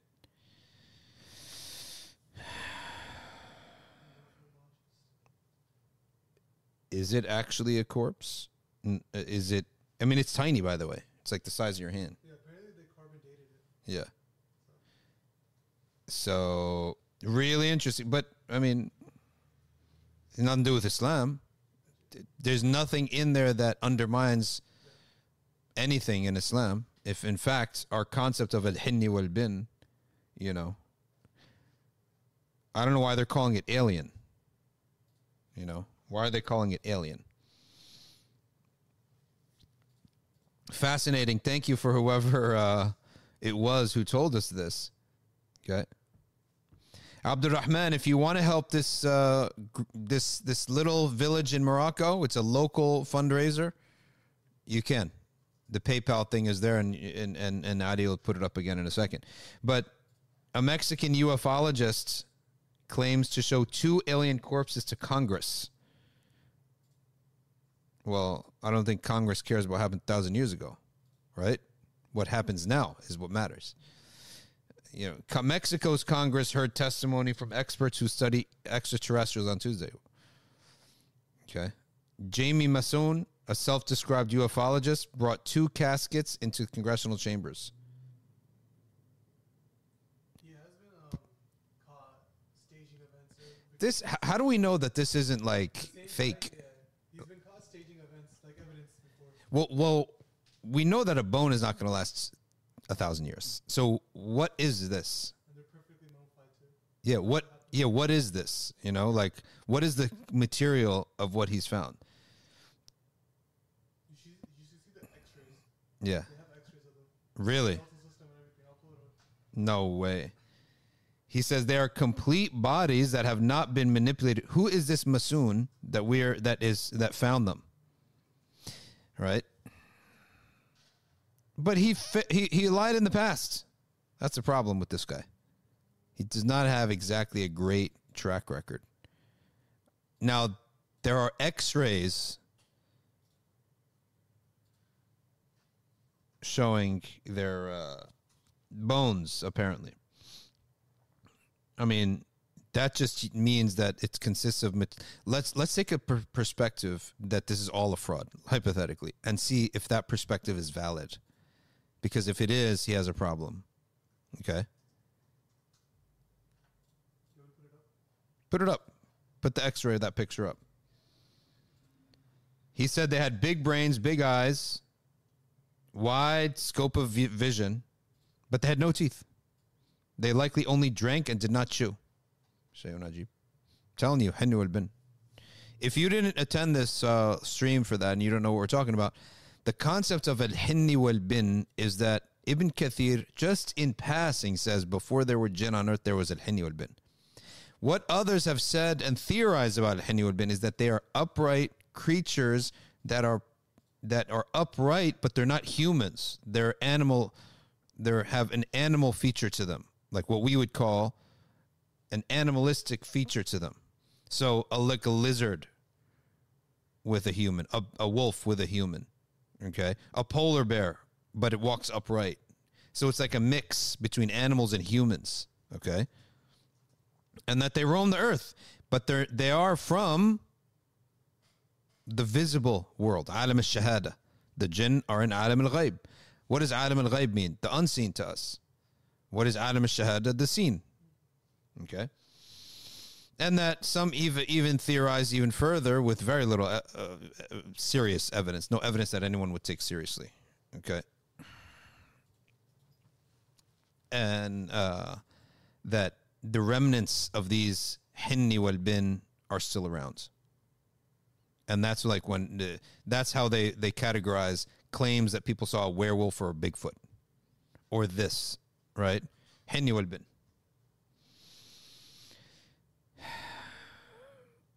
All right, Ryan Graves is the executive director for Americans for Safe Aerospace Organization, a former Navy fighter. And he was one of 3 who testified of the existence of UFOs. We are not alone. Yeah, we're with a bunch of bones from 1,000 years ago, right? So, al-Hinni wal-Bin is, again, what we're going to go to. But what is can he submit this to actual scientists? Because why would just these 2 be there? Where did you find them? What's the backstory behind this? It looks like anyone could have carved this thing up, right? I don't know what they would use, lime or something. I don't know what they would use, but 2 small mummified specimens. I'm actually open to the possibility of al-Hinni wal-Bin being creations that Allah made here that are they're like very smart animals, but they're not fully rational beings. They're not fully rational beings. And they are upright. So there's a little bit of a human feature to them and a little bit of an animalistic feature to them. I'm open to the possibility that something like that could exist, right? And it actually explains a lot of the myths in the world, the myths that people swear that they saw such a creature, right? So, boom, Hinni wal-Bin. Case closed. What does Omar say? Omar A. Can Malikis eat the alien? Can we eat them? We see an animal walking around like that?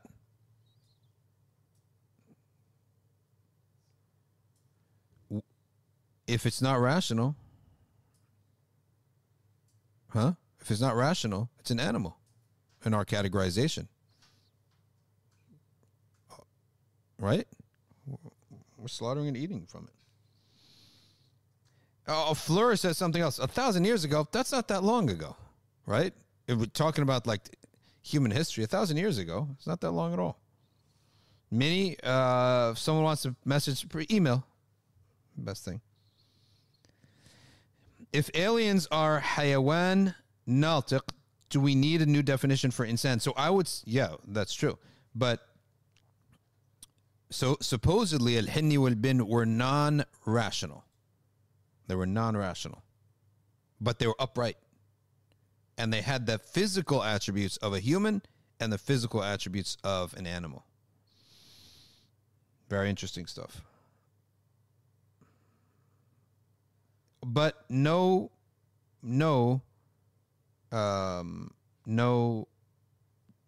real evidence that anybody would respect. No respectable evidence, I would say. Okay. No, aliens, firstly, what are aliens? Okay. You know, what are aliens? We need to see something and then we can categorize it. First of all, we can't even accept that this is true. We can't accept that it's true, right? That this ufologist obsessed with the UFO, right, is the one who discovered it, and he discovered two, and it's in his possession, etc. The tinfoil hat, guys. That's basically what it is. Yeah. What is that? Tinfoil hat. Tinfoil hat. You know what I'm talking about? What's that? You've never seen it? No. Are hinna been pre-hominids? Yeah, basically. Basically. What is that? There's like crazy people that believe in like that putting a tinfoil hat on yourself, it will protect you from aliens. Oh, these people are crazy. You know, people who are crazy are people who do not know how to establish evidence, right? And they'll take hearsay and make it and act as if it's an absolute fact. That's basically what it is. What the conspiracy theorist is, and what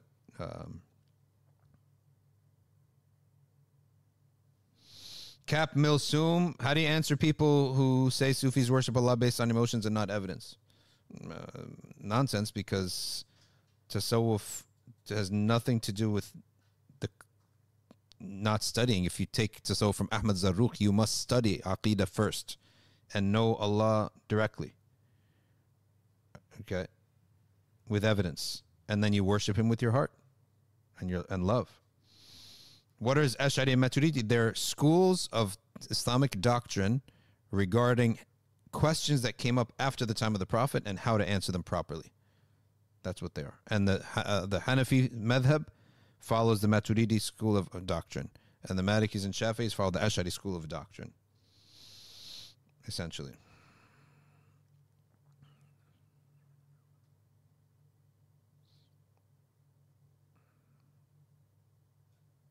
I heard polygyny is not a sunnah. No, the Prophet married multiple women. Many of the Sahaba, if not all of them. No, not all of them, but many of them also married multiple women. And you get rewarded for taking care of all these people and having more kids and taking care of them. There's rewards for that. So, in the first half of his life, the Prophet ﷺ had Khadija only. Right? After that, he had many. So he sets both examples. Very interested. Why are Americans so obsessed with aliens? One of those weird things. I wonder what the nations around the world think of us. I think we're obsessed with aliens, right? Can someone believe in one thing from Maturidi and another from Ash'ari? I don't think there's going to be any punishment in that at all. Not at all, I don't think. Okay. All right, let us... Talib Razi says, I heard in the Shafi'i method marrying one Only one is mustahab? Allahu a'lam. I don't know about that.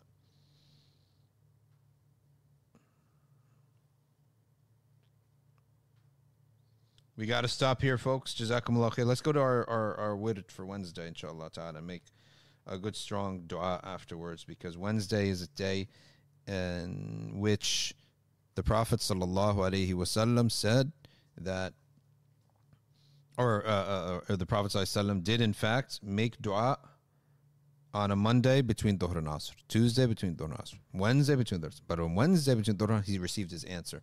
So the Sahabi who witnessed this was Jabir ibn Abdullah, and he said that I knew from that point on that Allah would make this time special.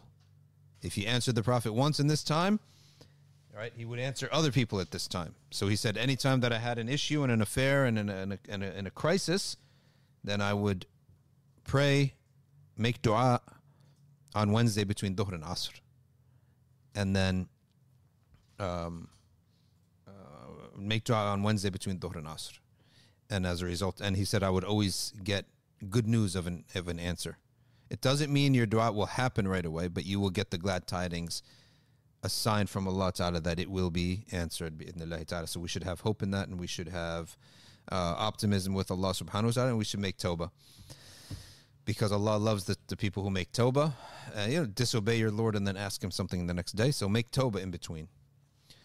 لا إله إلا الله الملك الحق المبين لا إله إلا الله الملك الحق المبين لا إله إلا الله الملك الحق المبين لا إله إلا الله الملك الحق المبين لا إله إلا الله الملك الحق المبين لا إله إلا الله الملك الحق المبين لا إله إلا الله الملك الحق المبين لا إله إلا الله الملك الحق المبين لا إله إلا الله الملك الحق المبين لا إله إلا الله الملك الحق المبين بسم الله الرحمن الرحيم إنا فتحنا لك فتحا مبينا ليغفر لك الله ما تقدم من ذنبك وما تأخر ويتم نعمته عليك ويهديك صراطا مستقيما وينصرك الله نصرا عزيزا وكان عند الله وجهه في الدنيا والآخرة من المقربين وجهت وجهي للذي فطر السماوات والأرض بسم الله الرحمن الرحيم نصر من الله وفتح قريب وبشر المؤمنين يا أيها الذين آمنوا كونوا أنصار الله كما قال عيسى بن مريم الحواريين من أنصار إلى الله قال الحواريون نحن أنصار الله الله لا إله إلا هو الحي القيوم لا تأخذه سنة ولا نوم له ما في السماوات وما في الأرض من ذا الذي يشفع عنده إلا بإذنه يعلم ما بين أيديهم وما خلفهم ولا يحيطون بشيء من علمه إلا بما شاء وسع كرسيه السماوات والأرض ولا يؤوده حفظهما وهو العلي العظيم بسم الله الرحمن الرحيم لو أنزلنا هذا القرآن على جبل لرأيته خاشعا متصدعا من خشية الله وتلك الأمثال نضربها للناس لعلهم يتفكرون هو الله الذي لا إله إلا هو عالم الغيب والشهادة هو الرحمن الرحيم هو الله الذي لا إله إلا هو الملك القدوس السلام المؤمن المهيمن العزيز الجبار المتكبر سبحان الله عما يشركون هو الله الخالق البارئ والمصور له الأسماء الحسنى يسبح له ما في السماوات والأرض وهو العزيز الحكيم أعيذ نفسي بالله تعالى من كل ما يسمع بأذنين ويبصر بعينين ويمشي برجلين ويبطش بيدين ويتكلم بشفتين أصنت نفسي بالله الخالق الأكبر من شر ما أخاف وأحذر من الجن والإنس ويحضرون عز جاره وجل ثناؤه وتقدست أسماؤه لا إله غير الله من نجعلك في نهور أعدائي وأعوذ بك من شرورهم وتعيونهم ومكر مكائدهم أطفئ نار من أراد بأعداء من الجن والإنس يا حافظ يا حفيظ يا كافي يا محيط سبحانك يا رب ما أعظم شأنك وسلطانك اتصلت بالله باسماء الله بآيات الله ملكت لهم بالله ورسول الله والصالحين من عباد الله أحسنت نفسي بلا إله إلا الله محمد رسول الله صلى الله عليه وسلم اللهم احرسني بعينك التي لا تنام واكنفني بكنفك الذي لا يرى من حمد بقدرتك علي فلا أهلك وانت ثقتي ورجائي يا غياث المستغيثين يا غياث المستغيثين يا غياث المستغيثين يا تارك الهالكين يا تارك الهالكين يا تارك الهالكين اكفني شر كل طارق يطرق بليل ونهار لا طارق يطرق بخير انك لكل شيء قدير بسم الله ارقي نفسي من كل ما يؤذي ومن كل حاسد الله شفائي بسم الله رقيت اللهم رب الناس اذهب الباس اشفي انت الشافي وعافي انت المعافي لا شفاء الا شفاؤك شفاء لا يغادر سقما ولا ألما يا كافي يا وافي يا حميد يا مجيد ارفعني كل تعب شديد واكفني من الحديد والحديد والمرض الشديد والجيش العديد واجعل لي نورا من نورك وعز من عزك ونصر من نصرك وبهاء من بهائك وعطاء من عطائك وحراسة من حراستك وتأييد من تأييدك يا ذا الجلال والإكرام والمواهب العظام أسألك أن تكفيني من شر كل ذي شر إنك أنت الله الخالق الأكبر وصلى الله على سيدنا محمد وعلى آله وصحبه وسلم سبحان ربك رب العزة عما يصفون وسلام على المرسلين والحمد لله رب العالمين. Inshallah, we'll stop for a few minutes of dua.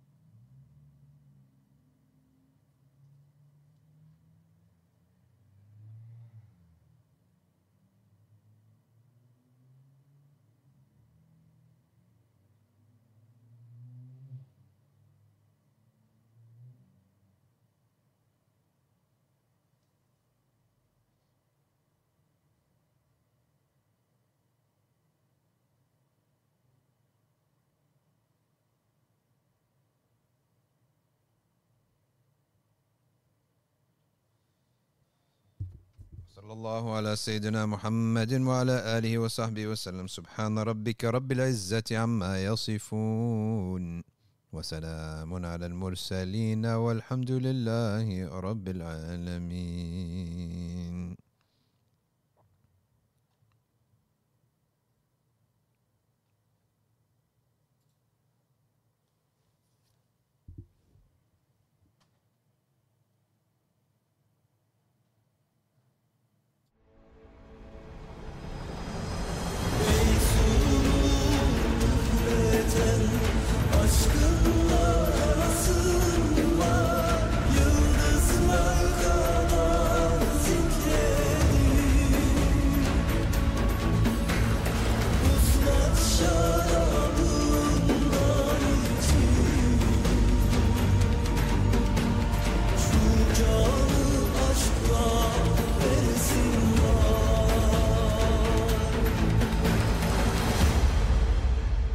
Yo